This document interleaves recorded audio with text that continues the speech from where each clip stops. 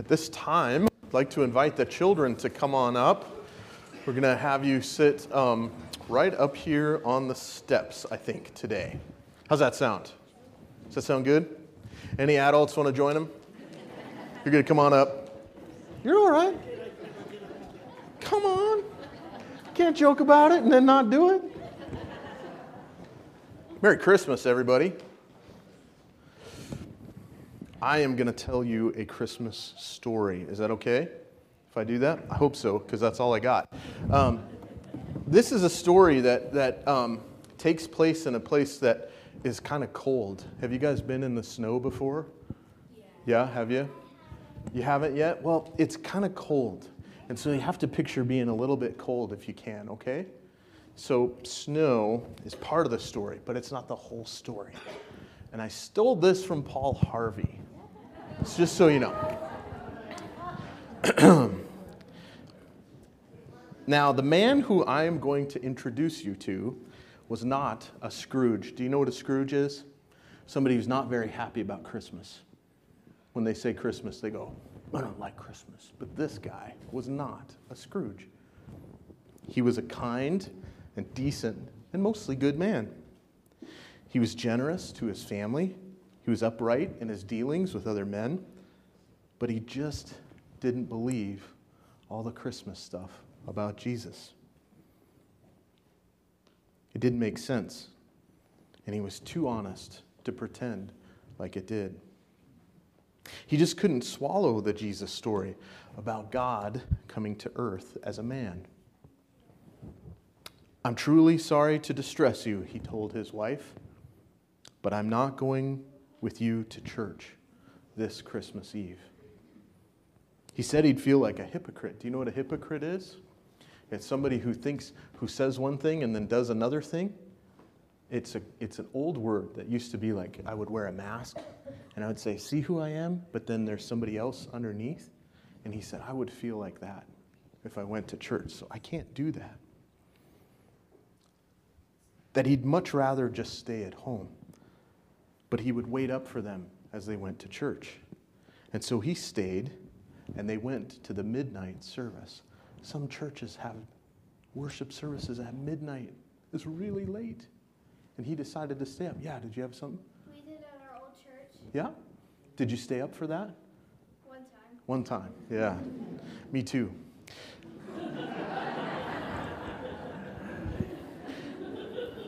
Shortly after the family drove away in the car, snow began to fall, and it was kind of cold.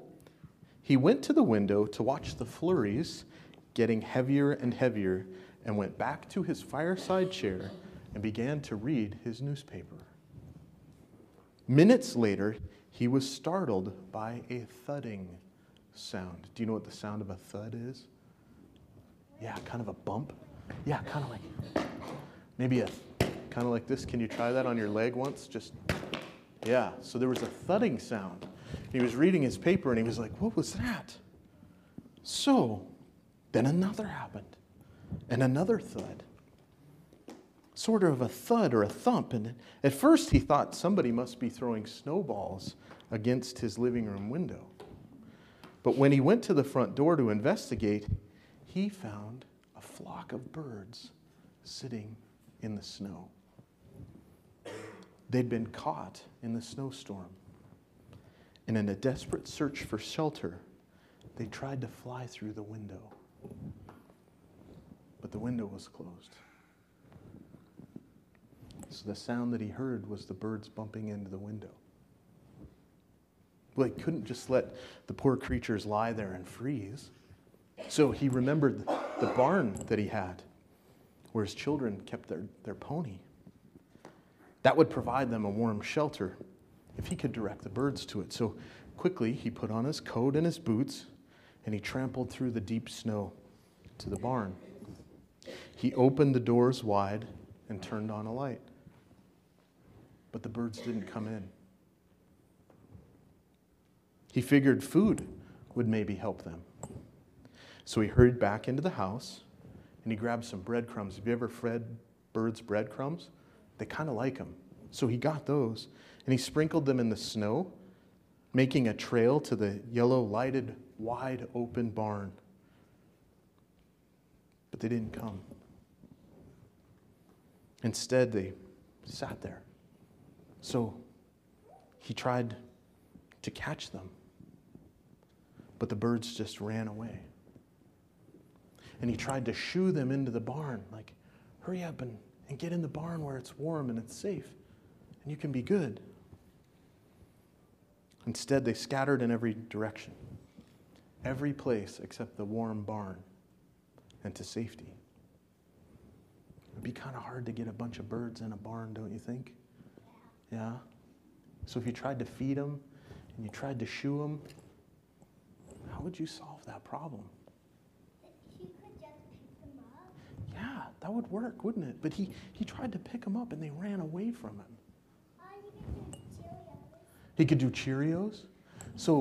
So maybe instead of breadcrumbs, he could do Cheerios? That's a good idea. And I know that he tried food, but the food didn't work. And then he realized that they were afraid of him. To them, he reasoned, I'm a strange and terrifying creature. If only there was some way I could let them know that they can trust me, that I'm not trying to hurt them, but to help them. But how? Because any move that he made frightened them, and it confused them. They just would not follow. They would not be led or shooed because they feared him. And then he thought, if only I could be a bird. If I could be a bird, he thought to himself, and mingle with them and speak their language, then I could tell them not to be afraid. Then I could show them the way to safe and warm and to be in the barn. But I have to be with them in order for that to happen. And I'd have to be one of them so they could see and hear and understand. That sounds like a good plan, doesn't it? So then something happened. At that moment, the church bell began to ring. You could hear it ringing through the snow off in the distance. And it rang several times. And the sound reached his ears above the sounds of the wind. And he stood there listening to the bells, bringing in the glad tidings of Christmas. And he sank to his knees in the snow. Do you know why? Because he realized that just like the way he thought that maybe he needed to become a bird to help the birds, that's what God did in Jesus. And he didn't want to go to the church service because it didn't make sense to him. But then he realized that God became one of us to lead us to safety and to warmth and to peace. And that's what Jesus did for us at Christmas time. And that's why he was so grateful. So I want you to think about this. I want you to think about how much God must love you if he was willing to come to you.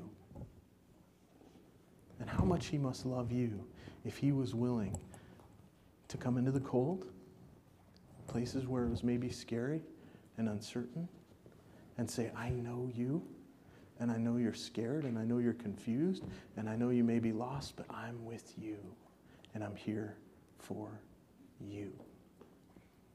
So Christmas is this great message about God's love for us and how much God will do for us. Amen? Amen?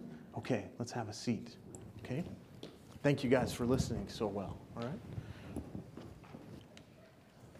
So many of you will likely have heard that story, correct? Yeah. I think it illustrates really well what it is that God has done for us in Christ. And it's important because sometimes we have a hard time figuring out exactly how we talk about the incarnation. We use these theological terms, and it kind of goes over our head. So God became man to show us the way on one level, but he also did it to defeat things we were enslaved to, like hell and sin and death. And becoming a bird to lead was important, but as a bird, he would show the other birds a way, but he couldn't defeat darkness. And he couldn't overcome the cold and confusion and keep them from flying into windows. But what God has done in Jesus is that and so much more, because other things have happened. And the story doesn't end with God becoming one of us to show us the way. And when I hear people talk about the gospel as God coming and showing us the way, I think, kind of? Because there's more. It's not just that. There's so much more. And in Galatians chapter 4, we heard the reading about what that is. So I'm going to go from Galatians 4, 1 through 7. Paul is saying, I mean that the heir, as long as he's a child, is no different from a slave. Though he's the owner of everything, he is under guardians and managers until the date is set by the Father. In other words, yes, you're my son, but you're not getting all the benefits of being my son. You just wait here. And in the same way, we also, when we were children, were enslaved to the elementary principles of the world. But when the fullness of time had come, God sent forth his Son, born of a woman, born under the law, to redeem those who were under the law, so that we might receive adoptions as sons and daughters. And because you are sons and daughters, God has sent the Spirit of his Son into our hearts, crying, Abba, Father. So you are no longer a slave, but a son or a daughter. And if a son or a daughter, then an heir through God. So God in Christ has taken orphans, Gentiles, and made them family members. Further, he's removed the yoke that made the Jews the heirs, but the law, and not through the law, but through Christ. It's as if a long-lost uncle died and suddenly made you a very rich person. You didn't know it, you didn't deserve it, it just happened. The same way the man desired to help the birds who didn't do anything to deserve his help. Movies are made out of that stuff, right? You're a princess, you just don't know it yet. And then somebody dies and then Disney takes over. Because of Christmas, we are heirs, inheritors of a great truth and promise. We're part of a royal family, not a royal family, but the royal family. And the rest of our lives is spent figuring it out and what it looks like to be a part of that family. We're actually really good at being a part of our own families, right? I mean, you can look back to when you first started to follow Jesus Christ. You knew what the rules were. You knew how to play the game. You understood your family of origin. You understand the rules that you were to follow. And then you come to Christ. And you find out, maybe I shouldn't cuss. Maybe I shouldn't do this. Maybe I shouldn't do that. There's more rules. Just now we're guilty about not following those rules when maybe we weren't before. And we find out that this family is not the kind of family that insists upon rules. This is the kind of family that says, you are loved. You are loved. And the grace and the mercy that God has for you is never ending. And we have to figure out what it looks like for us to move from one family to another. Because this family we're entrenched in, we know the rules, we know how to do the job, we understand the et cetera, et cetera. But actually living in this family and by those rules actually got us to where we needed Jesus Christ. Amen? And now we sit in this family and we think, well, what does it mean to be an heir of the King of Kings and the Lord of Lords? And it doesn't mean a bunch of rules. It doesn't mean do this, do that. It just means that some things are befitting an heir, and some things aren't. You would never expect to see the heir of the King of England, the Queen of England, rolling around in mud and behaving as if they don't have a future, or living in terror of what might be happening in their lives because of who they are. And not just who they are, but who they are in a bigger sense. And sometimes we have trouble understanding what it means to be an heir. So I want you to do something a little uncomfortable for me. This is family service. Kids are way better at this than we are as adults. I want you to turn next to one another. Turn to whoever's next to you, and I want you to say, you are a child of God.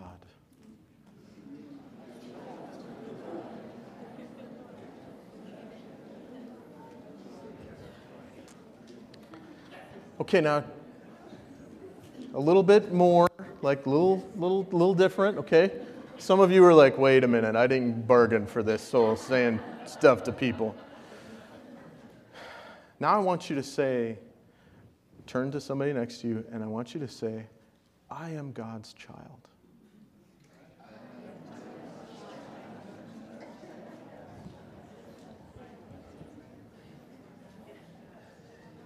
How easy is it for us to say to somebody, you're a child of God? It's super easy, isn't it? Yeah. If it's not, you need to work on that, because it's helpful for people to hear that. But to say, I am God's child, did anybody have trouble with that? Some of you may not have. Some of you may have. Because the idea that we are actually God's children and heirs of what it is that He is giving us is sometimes gets stuck in our throat because we find that our experiences don't lead up to that or what we think it should look like. So we wonder, why would God allow this? Why is this thing happening? What about this? And why doesn't God do this? And He's not very good at His job, frankly. Right? And so we think, how is it that He is somehow my dad? How is it that somehow he's in charge? Doesn't He see what's going on? And the answer actually is, yes, He does see, and yes, He does know, and yes, it does matter, and yes, you are His. And He's not standing by, capriciously waiting for you to figure something out. In His great grace and mercy, He has granted Jesus Christ, but also His Holy Spirit. He's poured it out upon us so that we might more properly relate to Him and to those around us. So He doesn't say, hey, welcome to a new set of laws. Welcome to a new set of rules. This is how this family behaves, so you better figure that out. He says, I'm so glad you're here. I'm going to give you everything you could ever imagine and need to be my child. Welcome to the family. Now, there's long documented history about how hard it is for adopted children to orient to their new families. And some of you may have those stories, and you may even be experiencing the pain of some of those stories. It's super hard for a child who's scared, maybe like one of those birds out in the night and in the cold, to figure out that they're okay. And I've watched as foster parents and adoptive parents have said over and over, you're okay. It's okay. You're loved. You're safe. You're secure. And still, the challenge is there. And I would say that every time we wander from Christ, we are no different. That God is speaking over us today and saying, it's okay, I'm with you. You're a part of my family. Whatever you're experiencing, I understand. I'm with you, and it matters. I'm not leaving you alone, and you're not going to be stuck out in the snow. Ever. Ever. Why? Because He's the kind of God who will do what He did at Christmas. He's the kind of God who will come to us, and He doesn't just wait around.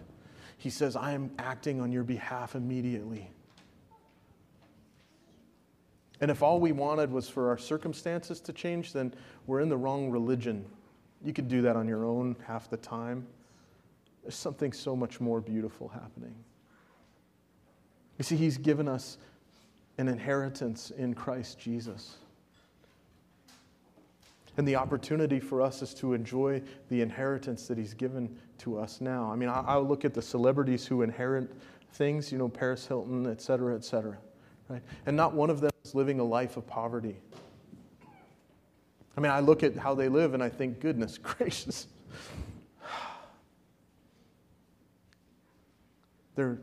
They're very wealthy people and they're doing everything they feel like doing. They're enjoying their inheritance now. And I look at Christians and I go, how come we're not? What is it about us that makes it hard for us to enjoy the inheritance that God has given us in this moment, right here, right now? And I would venture to say that we get caught up in all of the trappings that the world has to give us and all of the circumstances that we find ourselves in. And the call of God is to recognize who He is and what He's done. So it's our job. It's our job to partake of the fortune that He's given us. The peace and the joy that is what we experience on Christmas Eve, God willing, is there for us every single day of the year. It's our role to understand and experience what it means to live as children of the King of Kings and Lord of Lords. And it's His character to always show mercy. To this family that you're a part of by virtue of Jesus Christ, the dad isn't sitting there waiting to slap your hand. He's the one who loves us so deeply that He would come running to us. He sees our need for love and acceptance and forgiveness and grace and mercy and joy and purpose and meaning. And He meets it head on and He comes running to you and to me. It's like the prodigal son's father, running to you and to me, even when we don't understand. So may this first Sunday of Christmas and each day of Christmas find us full of wonder and joy, taking in all that it means to be Christ's own. And show the rest of the world who blindly flies into windows and who is dazed and confused and looking for hope. Let's live in such a way that we show what it means to be loved and cherished by the King of Kings and Lord of Lords. Amen. Amen.